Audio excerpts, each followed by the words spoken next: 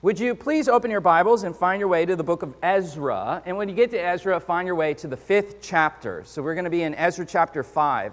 Today we are continuing a series that has been on hold for a bit. The holidays hit and other things and whatnot. But we have been studying our way through the post-exilic section of the Bible. The post-exilic section of the Bible, if I could summarize it in a phrase, it is all about God's faithfulness to fulfill His promises, and hence I've titled this sermon series, Faithful to Fulfill. We're moving through, as I said, the post-exilic section of the Hebrew Bible. We're embarking to get through this section as a church and to walk away from it understanding this very important section of Scripture and history of God's people. So in the Hebrew Bible, there are 6 books that cover this period. 3 of them are historical narratives, Ezra, Nehemiah, and Esther, and the other 3 of the 6 are prophetic books, Haggai, or as we say, Haggai, Zechariah, and Malachi. So we have Ezra, Nehemiah, Esther, Haggai, Zechariah, and Malachi. We began our study, this Faithful to Fulfill series, with the historical book of Ezra. Ezra, this historical narrative, opens with a historic decree that is given by a historical figure, Cyrus the Great.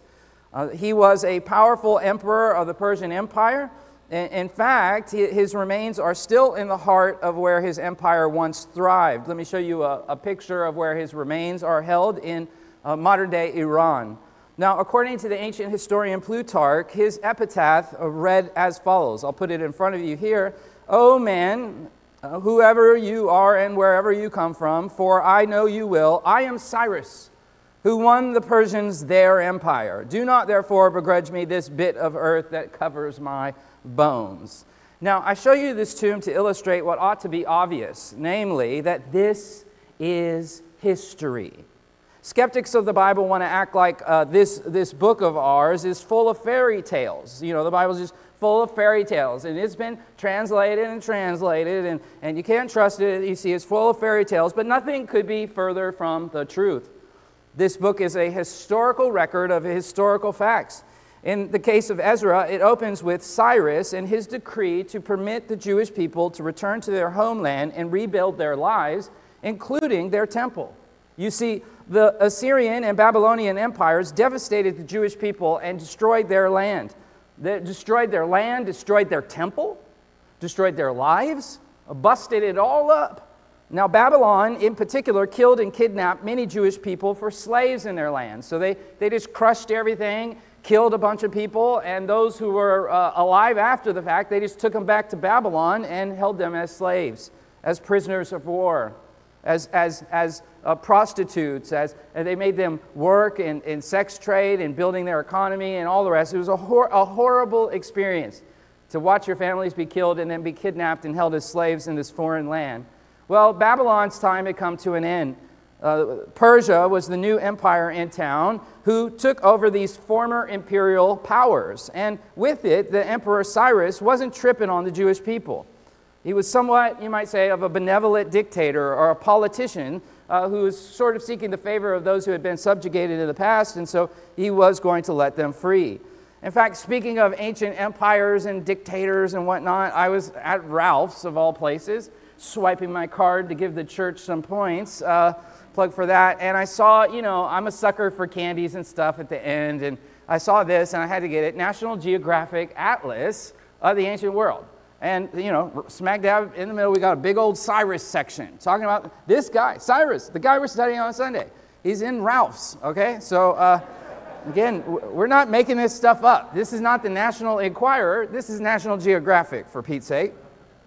So around 539 BC, Cyrus issued a decree for the Jewish people that had been jacked by the Babylonians, who were in the empire, that was once the Babylonian Empire, but now it's the Persian Empire. Cyrus is like, whatever, y'all can go home. And that's recorded in Ezra chapter 1. It's also recorded in 2 Chronicles 36. Archaeologists in 1879 unearthed a clay cylinder in Mesopotamia that actually dates back to this era in Cyrus. It is known today as the Cyrus cylinder, and it's in the British Museum in London. Here's a picture of it. If you ever get to go to London, you have to go to the British Museum. There's a lot of artifacts there that corroborate the things that we have inside of our Bible, and this is one of them. Whenever I'm in London, I love to just go down there and stare at the Cyrus cylinder. It's amazing. And you'll see tourists from around the world who make their way and they stand in front of it and they're like, this is in the Bible. Yeah, and it's in the British Museum too. So the cylinder has writing on it that is about Cyrus. Cyrus in the writing is depicted as a king from a long line of kings, and it talks about his defeat of the Babylonians, specifically the Babylonian king Nabonidus. Nabonidus is described on this little cylinder as an immoral oppressor of his own people. You might say, why do they write it on a cylinder? Because you take this cylinder and then you roll out some clay and then you roll the cylinder on it and then bam, you get a little tablet. That's high tech back in the day. That's like a Kindle. You just roll it out and then you got a nice print of, ancient political propaganda. So this cylinder talks about how Cyrus is the man. Nabonidus is a straight-up buster, immoral oppressor. Talks about how he oppressed even his own people. So the cylinder is a bit of a propaganda piece. It's politics. It's also religion. It says that Cyrus was elected and empowered by specifically the chief Babylonian god Marduk. So that's an insult. I wiped you guys out. I took you over. Your king is is Nabonidus, the buster, and your chief god Marduk actually elected and empowered me to take over. And what did I bring? I brought peace. I brought peace. That's what this little cylinder is talking about. So because of Cyrus, the cylinder says the Babylonians then actually thrived and their lives improved. And the cylinder also talks about how enslaved, displaced people, who we're talking about in Ezra, enslaved, displaced people, the Jewish people wiped out by the Babylonians. When Persia came in, Cyrus is like, you guys can go home. You can go home. My beef is not with you. You guys can go home. In fact, the cylinder talks about how Cyrus worked to restore their temples and their sanctuaries across the empire. So again, to the Bible, it's been translated and corrupted, and if you're learning your information watching YouTube videos or Dan Brown, Da Vinci Code, conspiracy theory or whatever, get your feet back in reality. This is historical stuff corroborated by things through the sands of times. This fits with Ezra. Now, where we left off in our study of this era of history, we have worked from Ezra 1 all the way up to the 5th chapter. And if you weren't here as a part of that series, it's all online, it's all free, you can go back and listen, and I'm giving you introduction today so you are caught up to speed. I ask you to turn to chapter 5 of Ezra. Draw your eyes at verse 1. What does it say? When the prophets Haggai and the prophet Zechariah, the son of Iddo, prophesied. Okay, so this reaches the point in our study where we last left off as we were moving through the post-exilic text, with the mentions of Haggai and Zechariah.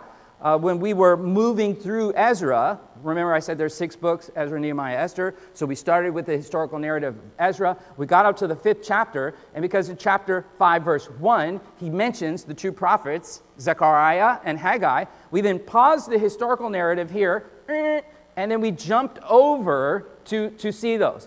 Like if you're watching YouTube or something, you're like, oh, this is really interesting. And then they bring up something. It's like, oh, so-and-so said. And then you're like, let me pause because I want to go over and see that. And then I'll come back to you and pick up where we left off. So that's what we've done. We were watching the YouTube video of Ezra's narrative, and we got to chapter 5. He brings up these 2 prophets. So I said, hey, pause. And then we then jumped over to Zechariah. We jumped over to Haggai. And we studied them. So we wrapped those 2 prophets, and now we are back where we left off. So by way of introduction, here's a little chart up here for you so you can orient yourself in terms of timeline. This historic era was a great time. It was a time of expansion. It was a time of transition. It was a time where hope is moving. You've been crushed. You've been crushed.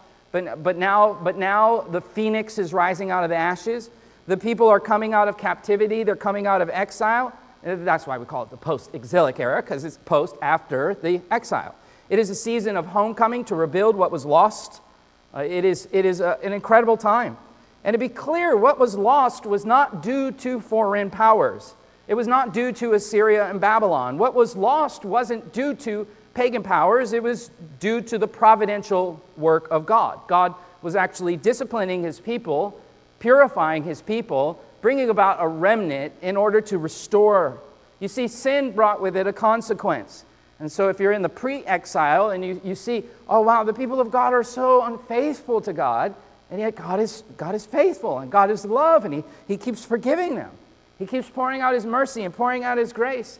And now in his grace, God is bringing them back and calling them to rebuild what was lost.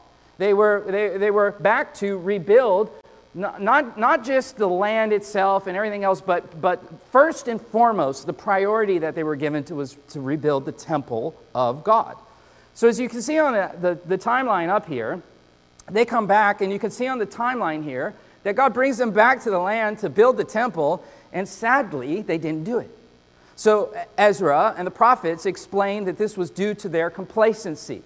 In the beginning of our worship service today, we read from Haggai, and we saw in the opening chapter of Haggai how the prophet says, what are you guys doing? You've been brought back to the land, and instead of building the temple, what are you doing?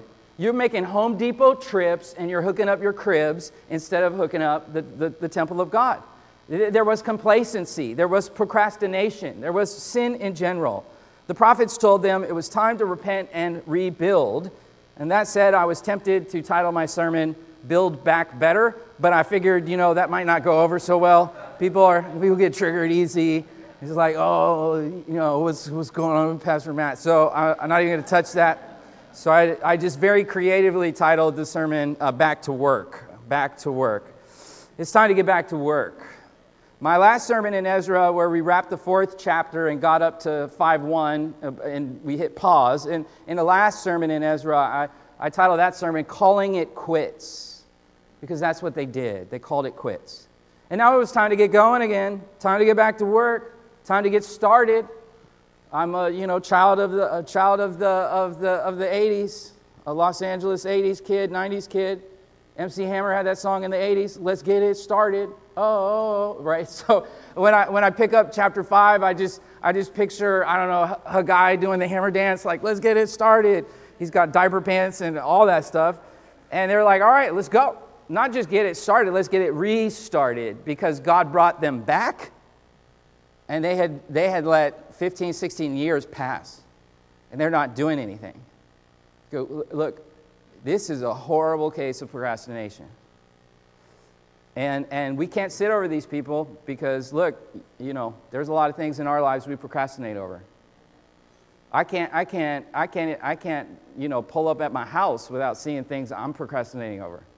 There's a front light that's busted. There's projects everywhere. I'm like, I'll get to it. I open my emails. Oh my gosh, there's just stuff I'm procrastinating. There's, step on the scale. Yeah, I'm procrastinating on getting back to the gym. There's all kinds of things in our lives that we procrastinate on. And those sound like silly things. Let's consider the godly things. As a parent, procrastinating on, discipling your kids, or as a spouse, particularly you men in the room, of leading your families and making sure they're here in worship and making sure your home is a place of worship. We procrastinate on so much. And so as we come to the text, we want to be careful not to be anachronistic snobs who look back at them and go, you guys, God gave you all of this, and you're procrastinating on doing the thing that He's asked you to do. I think of the book of James, where James tells us that the one who knows the right thing to do and does not do it, it is sin. God has revealed all kinds of things to us all, things that we should be doing that we are not.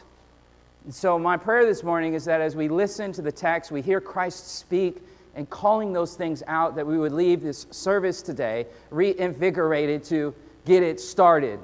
MC Hammer time. All right, Ezra chapter 4, verse 24.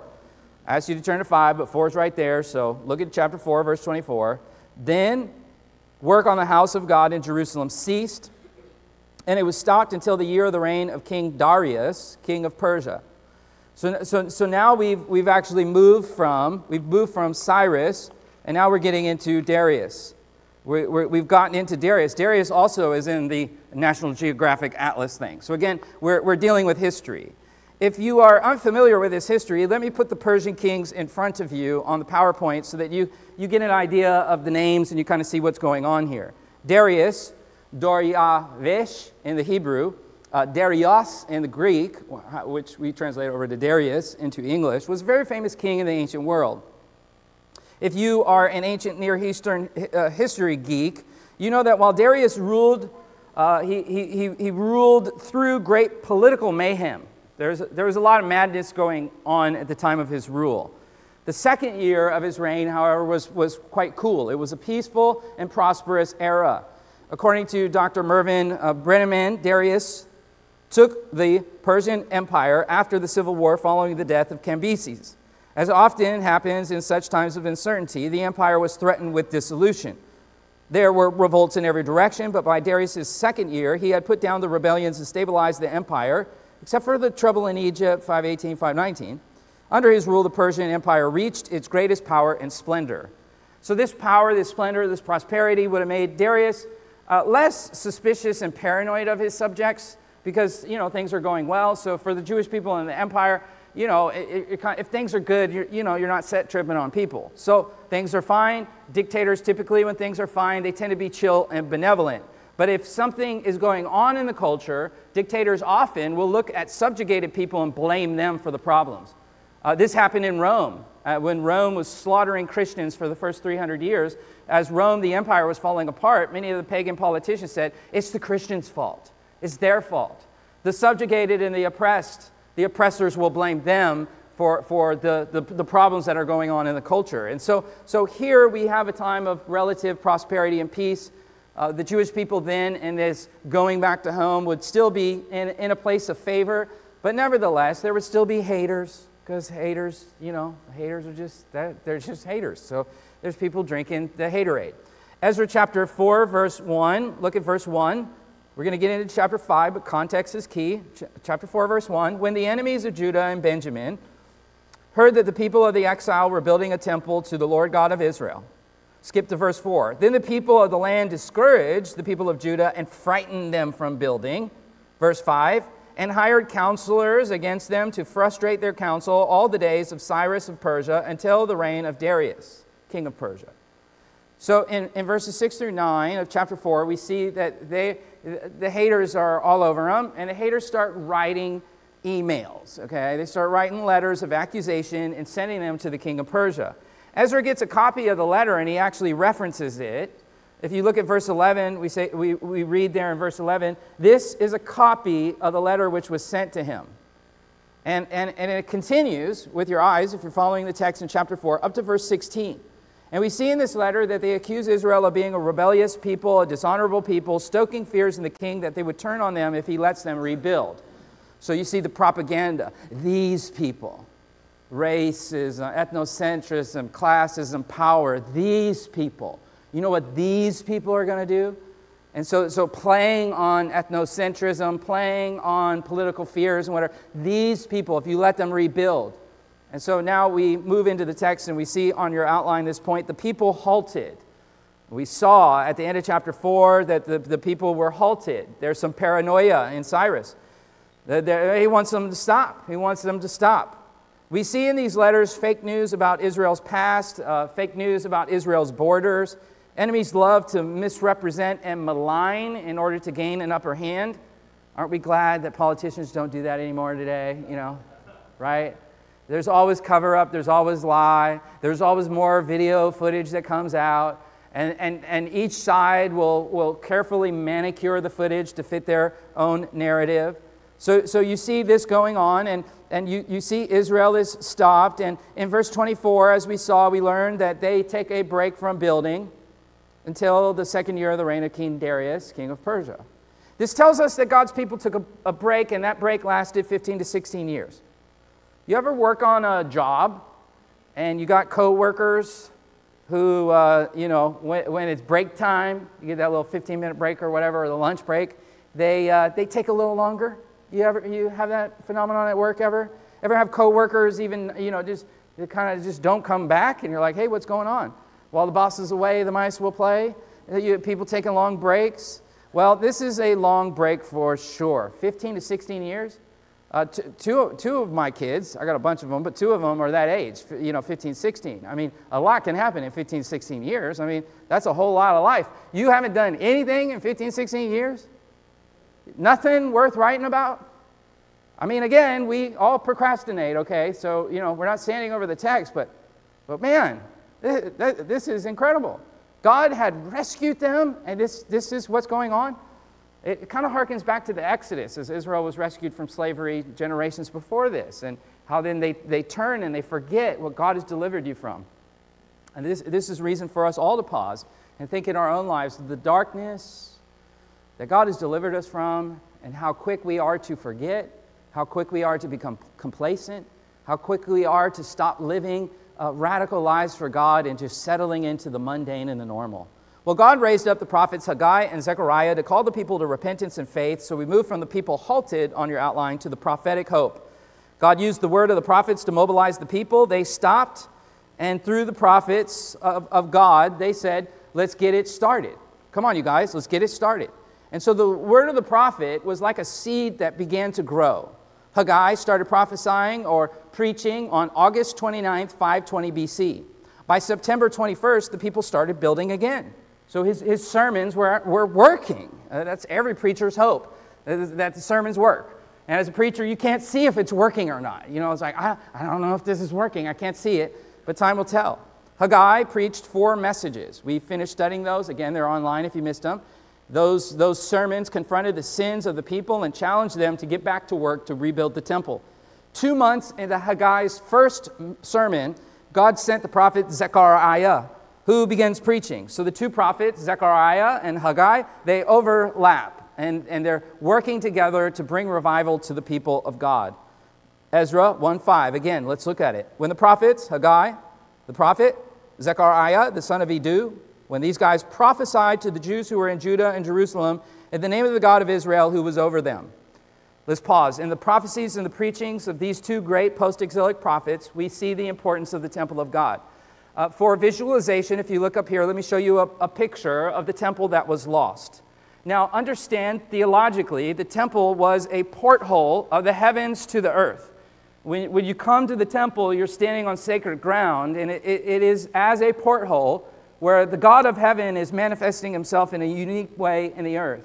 The temple pictures back to Eden in the book of Genesis, to paradise lost. You see, when God created the earth, he walked in paradise with Adam and Eve. The paradise was a temple. He dwelt in the garden. He was in the garden with them. Now, humanity sinned against God, and so they were removed from the temple of the garden, paradise lost. When God called Israel into union with himself, he gave them a tabernacle, a tent of flesh made of animal skins, which God dwelled in. And later, of course, God would dwell in flesh, this time not animal but human, in the person of Jesus Christ, who is the eternal Son. I'm getting ahead of myself, though. So paradise lost in the garden.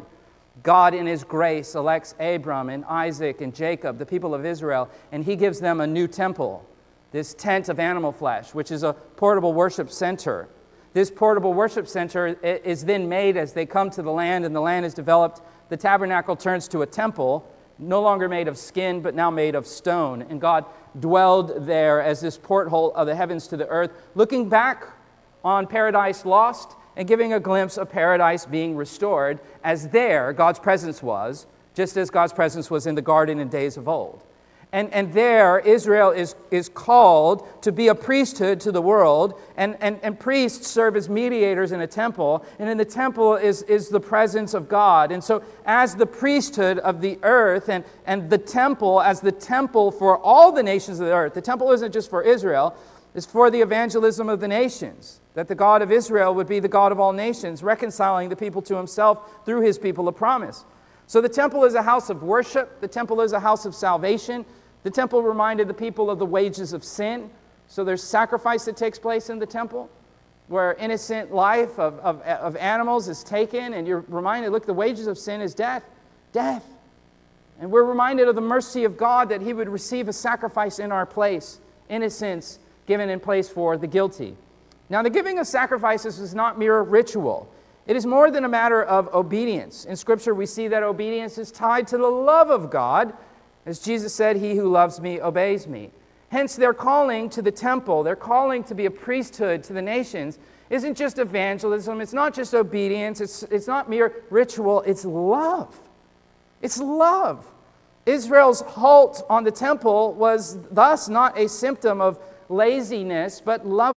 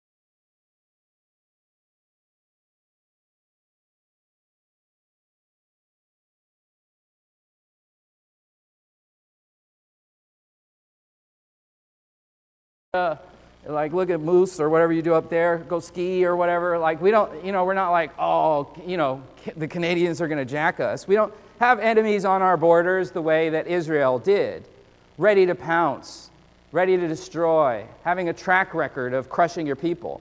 So we need to put ourselves in this history and just imagine that you're from a foreign place, your oppressors are over you. Babylon, the enemy, enslaved your sons, raped your daughters, your grandpas and your grandmoms. They looted your homes. They burned your church down, the temple. And you were born in that culture, and so you even have names that bear the marks of that. You might not even have access to Hebrew. Many of them couldn't read their mother tongue because they were raised in a foreign culture. That's all you know. That's all these prophets know. Understand, like all these guys know is an upbringing in captivity. The only knowledge of your people and your homeland are through stories from others and samples of Scripture.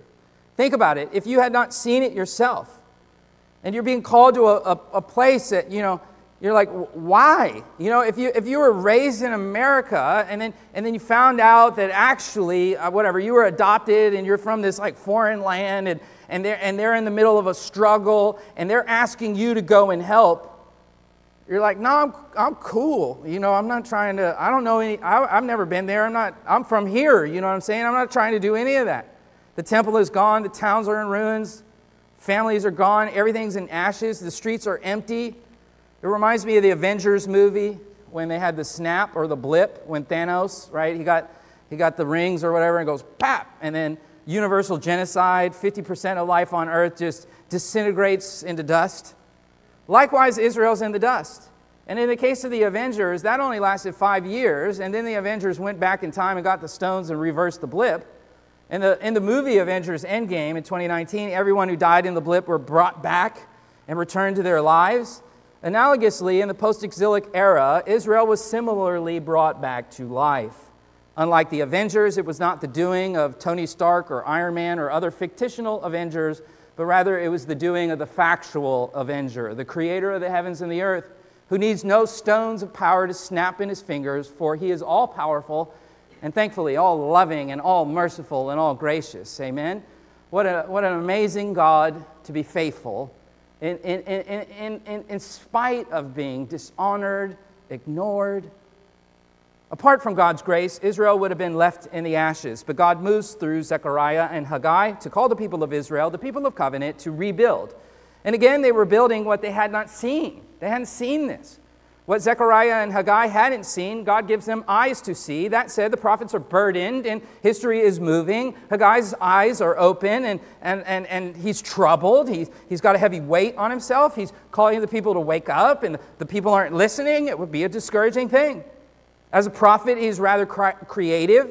He begins his oracle with a paronomazia, which is a play on words. For those of you who are here on time for our public reading of Scripture, we read it. Let me put it in front of you so you can see the play on words in the original language here. The book of prophecy, Haggai opens with his proclamation because the Lord's house lies desolate. You see that phrase in verse 4 and verse 9, lies desolate, and he uses the word harab. And then the Lord also calls then, in response to the harab, he calls for horeb in verse 11. That is a drought upon the people, upon the land. God's covenant with Israel involved blessings and cursings, not just to the people, but also the land. It's cray-cray. Moderns, we think it's kind of weird, or it's like, oh, on the land? Like, what's with the land stuff or whatever? And yet, at the same extent, we all know about environmental damages that are brought about as a result of human behavior. The way that we live impacts the land. And Israel, all the more especially, because their covenant entailed specifications about how God would bless the land and how God would bring discipline on the land because of the way that they lived. And this goes back to Adam and Eve. In their sin, they brought curse to the land. And as a result, not only are we born in sin, creation itself is in sin. Not only are we in the process of dying, but creation itself is in the process of dying. We know from the laws of thermodynamics that the universe itself is expanding. It's running out of usable energy. It will reach universal heat death. The creation itself is in disarray. Our lives are in disarray. Why? Because we turned our backs on the God who created everything and gave it order, and now there's disorder and death. Unlike feel-good megachurch and radio preachers who tickle ears, Haggai drops the reality bomb on the people. And based on the chronological notations in the book itself, his ministry went on for, say, 4 months, maybe even longer. Unlike the prophet Jonah, he didn't have an instant revival. It was rough. But thankfully, he was not alone. He was not alone. Haggai had Zechariah. He had others. I'm so thankful for this in my own life. I've been pastoring in this church for 24 years now. And all through the process of pastoring, God has always had pastors and men by my side in tough times. Shout out to Pastor Tony in the back. Currently, we've got myself and Tony as the 2 pastors in the church. We've gone through seasons where we've had a lot more pastors in the church, seasons of growth, seasons of shrinkage, seasons of ups and downs and all the rest. But God has always been faithful to have His word preached and to have men rallying around this. Zechariah, of course, thanks to God, he drops prophecy just like Haggai. These men are not alone. Zechariah, through a series of 8 visions that we studied in this series, in Zechariah chapters 1 through 8, he has 8 visions. And then he has 4 sermons in chapters 7 through 8 that he offers in the book of Zechariah. And the book ends with 2 burdens in Zechariah. So that's where we left off, okay? A lot of redundancy here, but I really want you to get this history as we're stepping in and we're harmonizing everything. I want you to have these prophets in mind. I want you to have these prophets in mind because Ezra has them in mind. He's been talking about them. Ezra likely had their books or what would have been scrolls at the time, and he studied them longing for revival. These are texts, Ezra and Nehemiah, that even today we return to. There's talks in North America out of Asbury of revival breaking across the nation.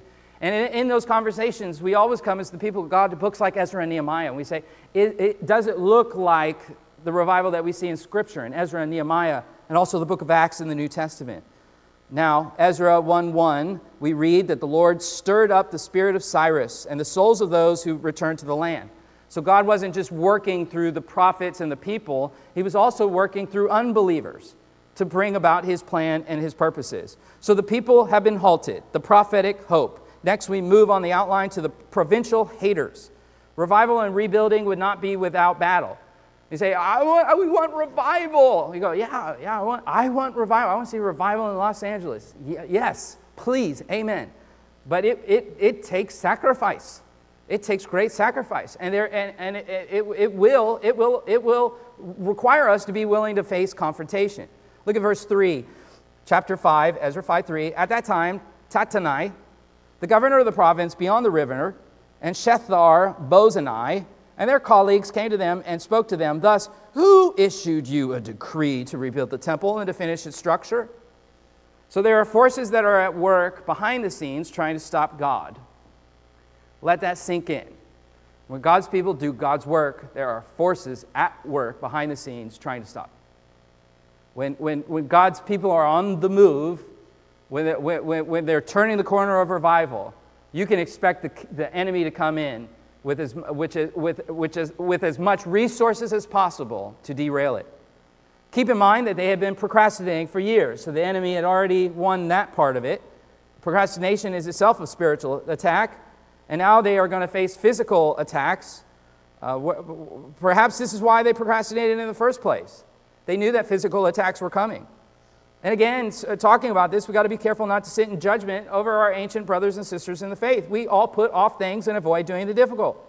We all let that horrible idea, I don't feel like it, come into our minds and entertain it. Whether you're putting off finishing a project for work, avoiding homework assignments, ignoring household chores, ignoring relationships, procrastination can have a major impact on your life, your grades, your family, your health, and your worship. Israel's procrastination was impacting worship. In fact, their worship of stuff was in the way of their worship of God, as we saw at the beginning of service when we read Haggai. The prophets specifically attacked them for something that sounds very much like suburban, commercialized American dream that is derailing the church across the country today, where people are chasing after bigger backyards, bigger houses, rather than doing the hard work of God's work, building the temple. The rebuild of the temple is huge. It's historic. God has brought the people back. More importantly, God was bringing His presence back. It's the porthole of the heavens. Build it, and His presence will come. Rebuilding the temple is all about this restoration of paradise lost. God is restoring his presence to the earth. God is gracious. So there is this man named Shethar-bozenai, who is some sort of a government assistant in a position of power. The text says he came to them, we just read, and this government official came, to the Jewish people. And he appears to be concerned about their actions. Old Shethar wants to know, what are you all doing? Specifically, who gave you permission to rebuild this temple? Well, the answer is God did. But old Shethar obviously isn't aware of that. He's living by sight and not by faith. He is acting based on what he sees and not on what is happening in the unseen realm. Further, he is acting on his power as a politician tied to Tattenai, who governed the provinces for the Persian Empire. If you look up here, I want you to have an idea of just how big the Persian Empire is. Here are the provinces of the empire that they controlled. I mean, looking at the vastness of the empire, you get the idea that of the power that the imperial oppressors had. These politicians, no doubt, thought that this power was theirs to impose. So there comes Shethar, and he wants to impose himself on the Israelites. It would have been kind of like a city inspector showing up and asking for permits or whatever. In my own neighborhood, the neighborhood's kind of changing a bit, and we recently had somebody called on like our toys and front lawn madness or whatever, and so we actually got like served a ticket with a picture of our messy front lawn. Like, are you serious? You guys are serious right now? And then the inspector, like, eventually we catch him. He comes to the house. He goes, "I know, I'm really sorry. I just trying to do my job." So unlike our overreaching government that wants a permit for everything, wants to act like I live in an HOA for Pete's sake, and wants an excuse to tax us and ticket us to feed the nanny state, I can understand Tattenai's predicament, I suppose. The Persian Empire is unstable. There were various revolts and unrest and whatnot, and they would have, as a government employee, you might be a little bit on edge, and, there's power hunger and what have you, and Darius himself had to scratch his way to the top. Darius was like Drake, started from the bottom, now he's here, and he's like, he doesn't want to leave it. Another reason for Tattenai's and Shethar's concern may have been, if you look up here, I quote from Dr. Loken, the Jewish expectations of the coming Messiah. The Messiah was to rescue his people from bondage and build an empire from which he would rule the earth. In recent years, predictions concerning the coming Messiah, the King, were becoming more and more common. With each of these predictions, the expectations of the Jews were heightened. This expectation was surely known to the Persians, and the Persians, no doubt, well aware of the accuracy of Jewish prophecies. Dr. Loken is on point here. The prophecy of Zechariah is very vivid and confident in declaring a Messiah is going to come, who will be king and who will reign and who will rebuild a temple. It's no wonder then that things would get heated, which brings us to the next point. We move from the provincial haters to the problem heating up. Look at verse 4. Then we told them accordingly what the names of the men were who were reconstructing this building. The man wants to see some ID. Can I see some ID? What is your name, right? Keep in mind, this is before the DMV.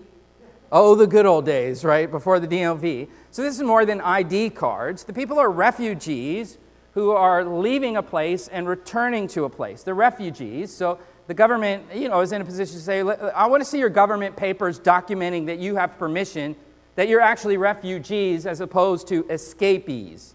Without the proper papers, things could go bad, but God has their backs. Look at verse 5. But the eye of their God was on the elders of the Jews, and they did not stop them. Oh, I love this phrase. The eye of the Lord was on them.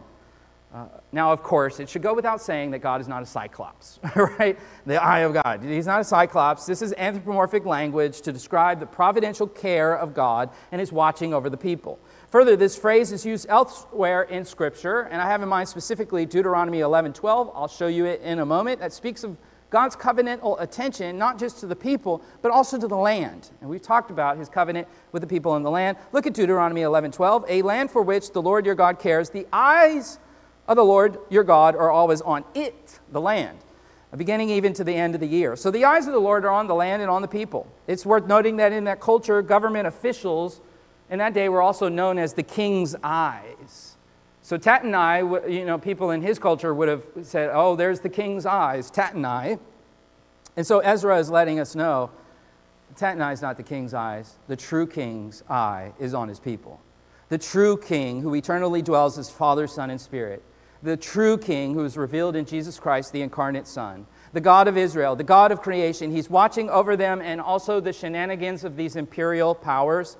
Verse 5, look at it again. The eye of the Lord was on the elders of the Jewish people, did not stop them until a report could come to Darius, and then a written reply be returned concerning it.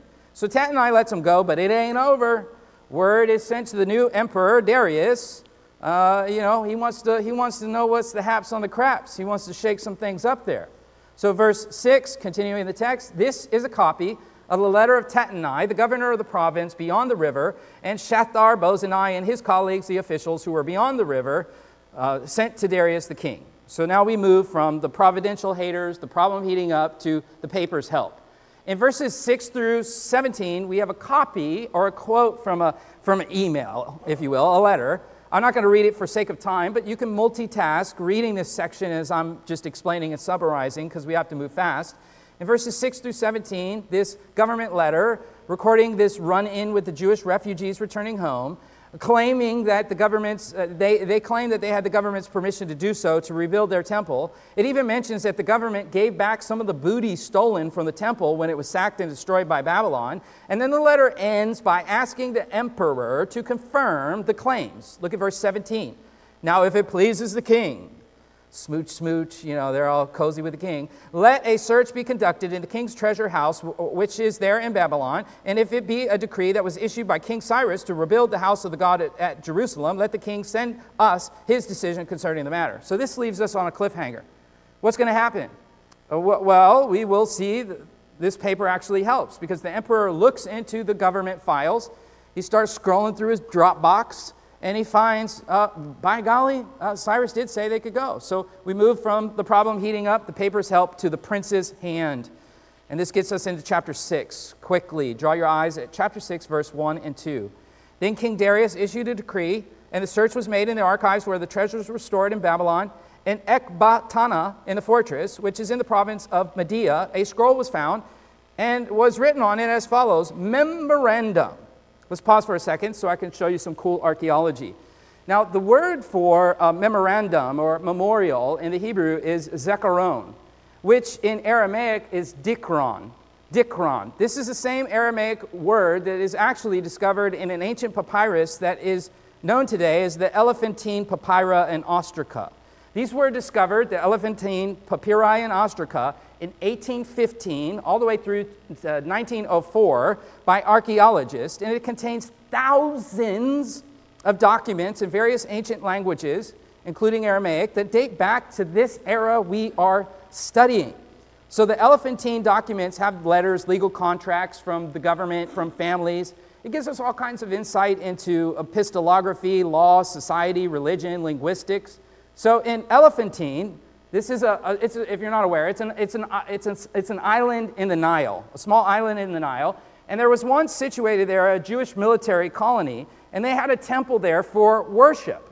It was a time of war, they needed a place of worship, they had a place of worship there, and in these documents we have a papyrus in Aramaic that uses the word dikron in reference, follow me, to the Persian government giving the Jewish people permission to rebuild their temple in Elephantine. Here, let me show you a picture of it.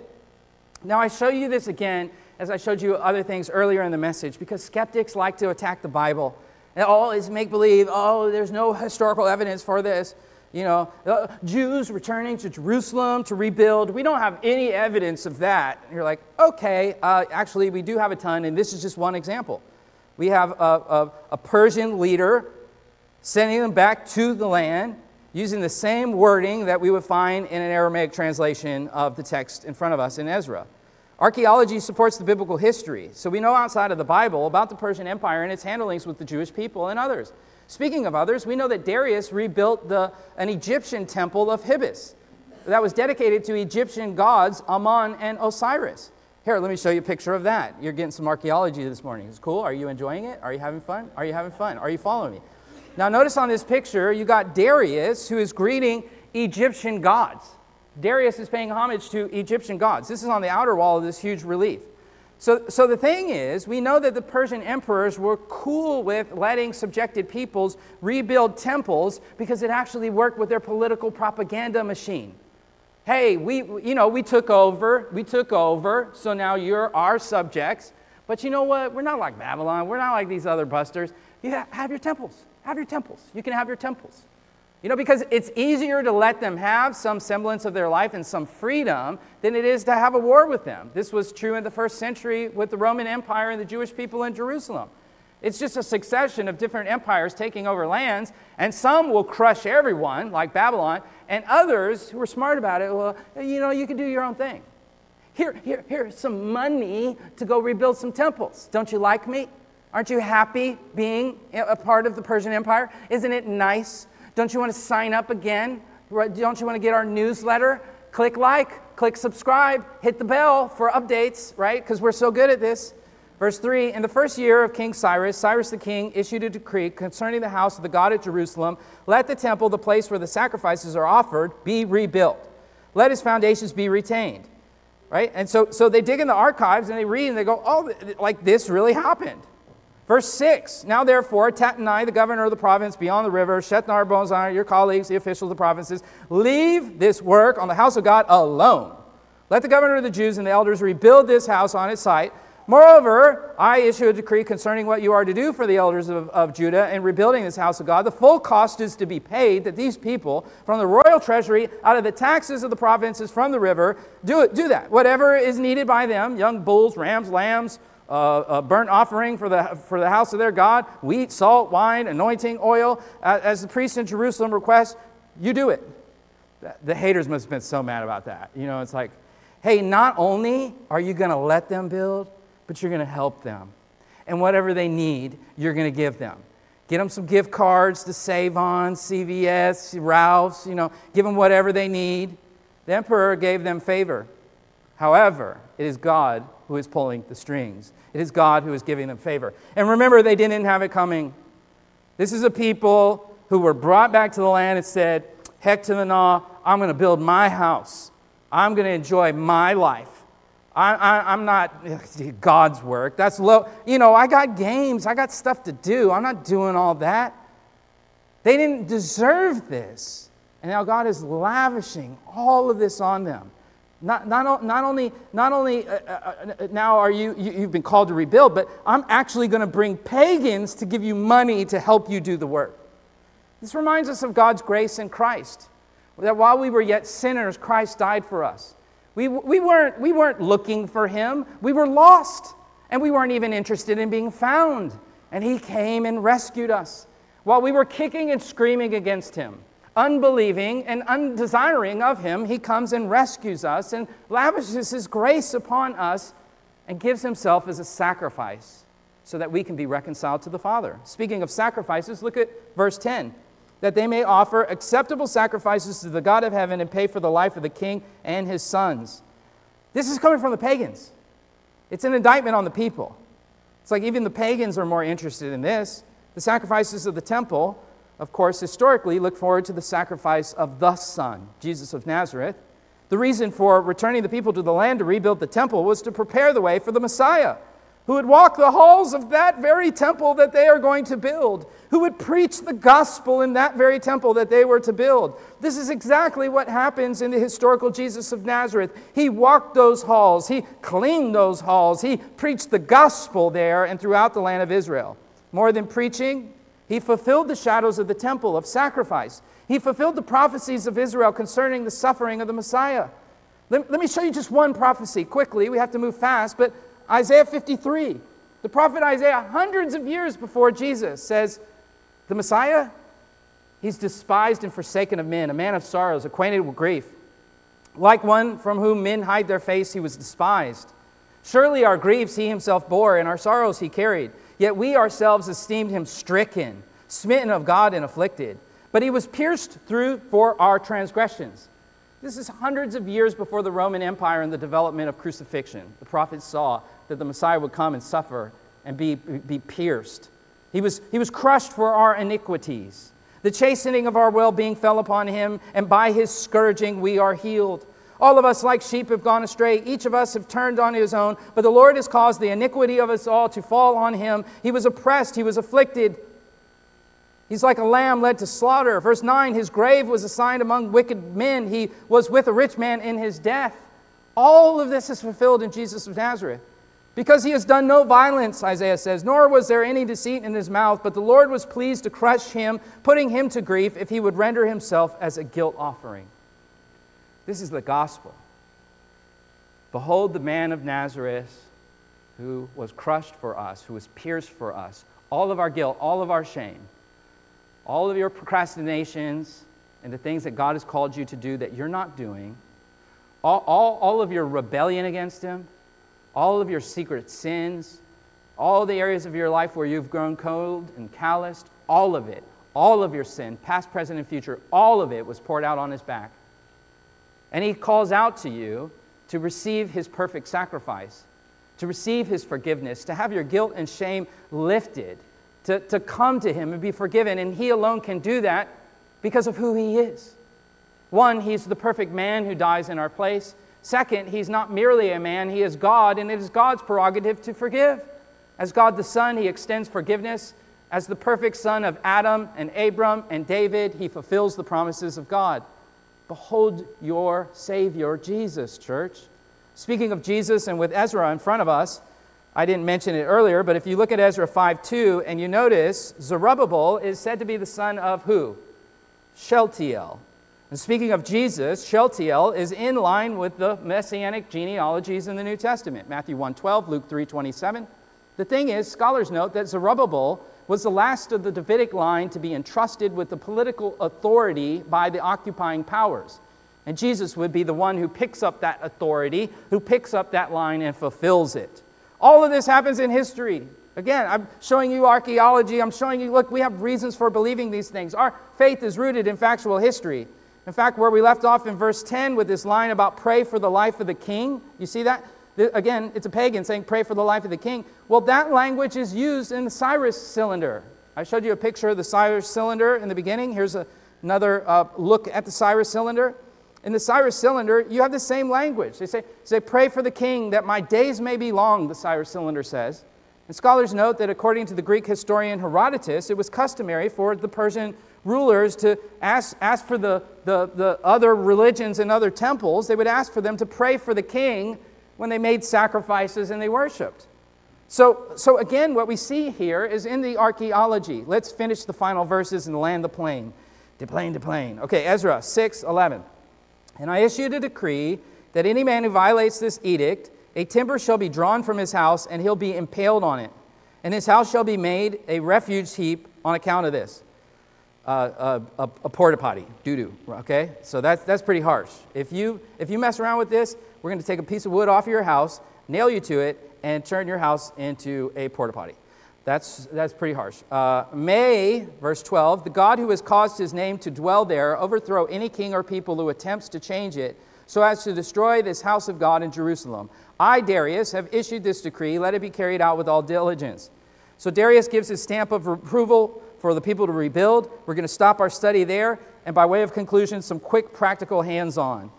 I have 3 quick points that'll bring us to the communion table and our final time of worship as we sing and respond to God's word. 3 quick points. 1, don't delay. Don't delay. That's a clear application pastorally from the text. Don't put off for tomorrow what God has called you to do today. Today is the day to get started, brothers and sisters. Ever start something you didn't finish? Of course you have. We all have. How about this? Ever restart something and then stop it again?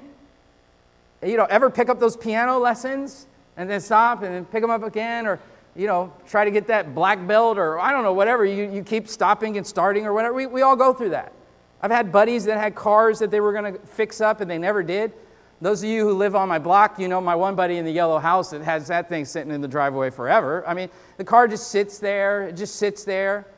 And you're like, when are you going to get back to that? Well, ancient Israel was in ruins. The people were sent back to rebuild. God paved the way for the return. They started to build and then they stopped. The project was paused. The people got preoccupied. They were procrastinating. They were spending their money and their time and their resources on doing what they want to do. 16 years had passed. Imagine the scene. You can see the weeds, the trash, the dirt, the doo-doo, the debris, just all of it. You're like, that's where the temple's supposed to be, you guys.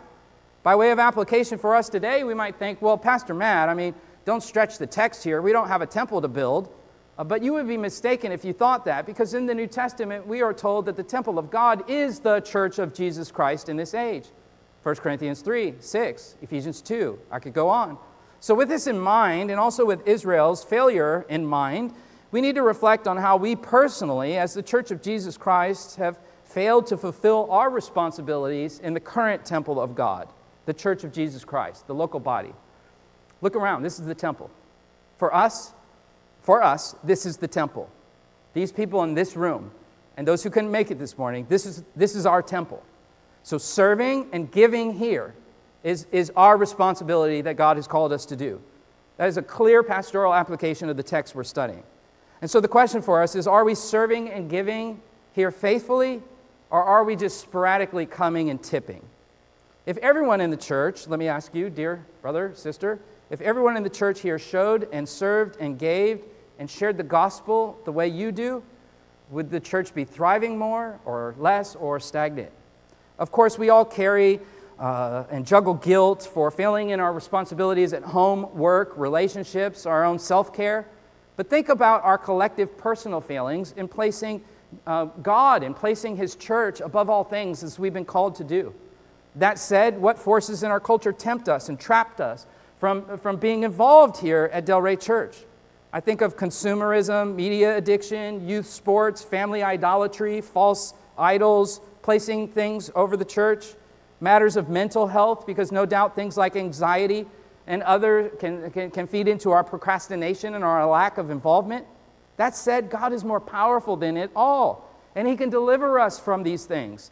And ultimately, He is the one, Delray Church, who is building our church, and so we can run to Him and say, Lord, give us joy in your service.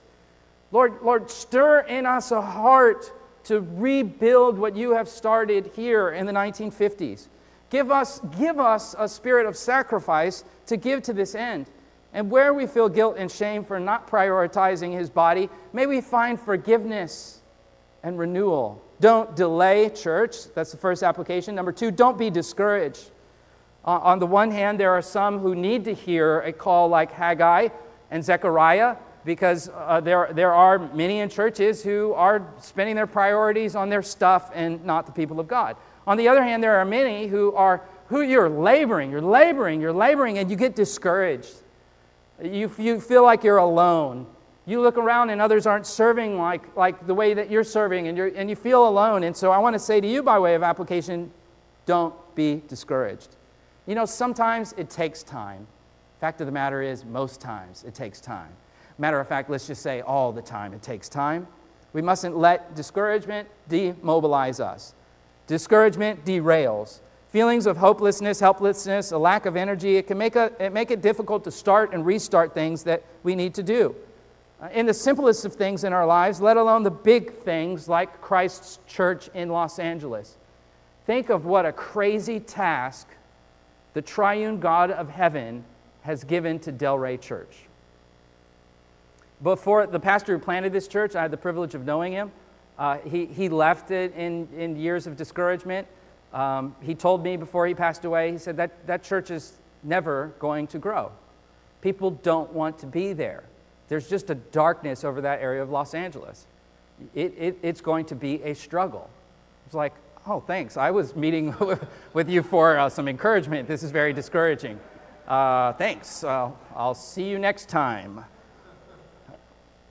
We have been given a task in a very hard place. It compares nothing to what Israel was given, coming out of Babylon and going back to the land. So we can read this and we can find encouragement for the task. Don't delay, don't be discouraged. Finally, don't do it alone. Haggai, Zechariah, Ezra, Zerubbabel, they weren't alone. As noted for us in the age that we are in, the church is the temple. And hence doing God's work requires that we're not doing it alone. There ought to be no such thing as a churchless Christian. And by church, I don't mean watching online or listening to sermons on Christian radio or whatever. I mean active union, fellowship, and service, and membership, and prayer, and love, and giving, and more in the body. I have in mind growing in deep relationships and friendships.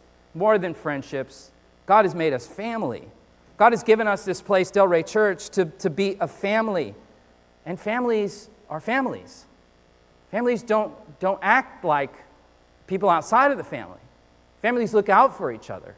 Families are nepotistic. We take care of each other. Being in family reminds us that we have a common Father. Being in family reminds us how God became our Father because He sent His Son. Being in family reminds us not just of the Son and the Father, but by the Spirit, who is the one who acted as our social worker, bringing us, spiritual orphans, into the family of God. Being in the family reminds us not only of who we are relationally, but it reminds us that our triune God is with us.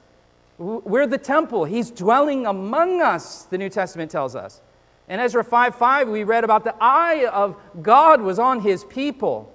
And so, church, this means that we are never alone. He is with us. And Jesus told His disciples in Matthew 28 that He would be with them to the ends of the earth. And that's where we are. We are a long way from Rome. We're a long way from Babylon and Persia. We're a long way from Jerusalem, where it all began. And the Lord saw fit to spread His gospel around the earth and plant a church in downtown LA in the 1800s. And that church went out and planted this church in the 1950s. And we continue sending workers into the harvest. But brothers and sisters, if we are to send workers into the harvest, if we are to see genuine revival, it begins here with us as family. And as family, we're reminded, as I said, of our Father, of the Son, of the Spirit, of what He has made us, brothers and sisters. And it also reminds us of what is before us now in communion. You know, every family has a table. Families have tables. Families share meals together. And what communion is it is a meal that has been given to us by our big brother Jesus, that we can come before His Father and be reminded of His work. So I invite us all, as I close in prayer and we enter into a time of song, that as we sing, come to the table. More important than coming to the table, come to Christ. If you have yet to ask Him for the forgiveness of your sins, ask Him today. Don't delay. Don't put it off. If you've been found in Him, come to Christ again in repentance and faith. Every day, especially on Lord's Day, come to the table. Come to Him. Seek His forgiveness. Seek Him to set a fire under you for the things in your personal life you're procrastinating over, but more importantly, for the things that we collectively procrastinate over in seeking to see God magnify His name in our church and in this city. Come to the table. Come to Him. Let's worship Him. Let me pray. Father, thank You for Your word. Thank You for the hope we have in the gospel. Thank You for the picture of the gospel before us in the table. Thank You for the family that is about to come to the table. Thank You for our brother Landon as he leads us in song while we eat and we sing and we pray. Lord, while hopefully we repent and we come to You to find power and encouragement and healing. May we find You today. May we be changed by You today. Have Your way with us as we come to the table and close our service in corporate song. In Christ's name, amen.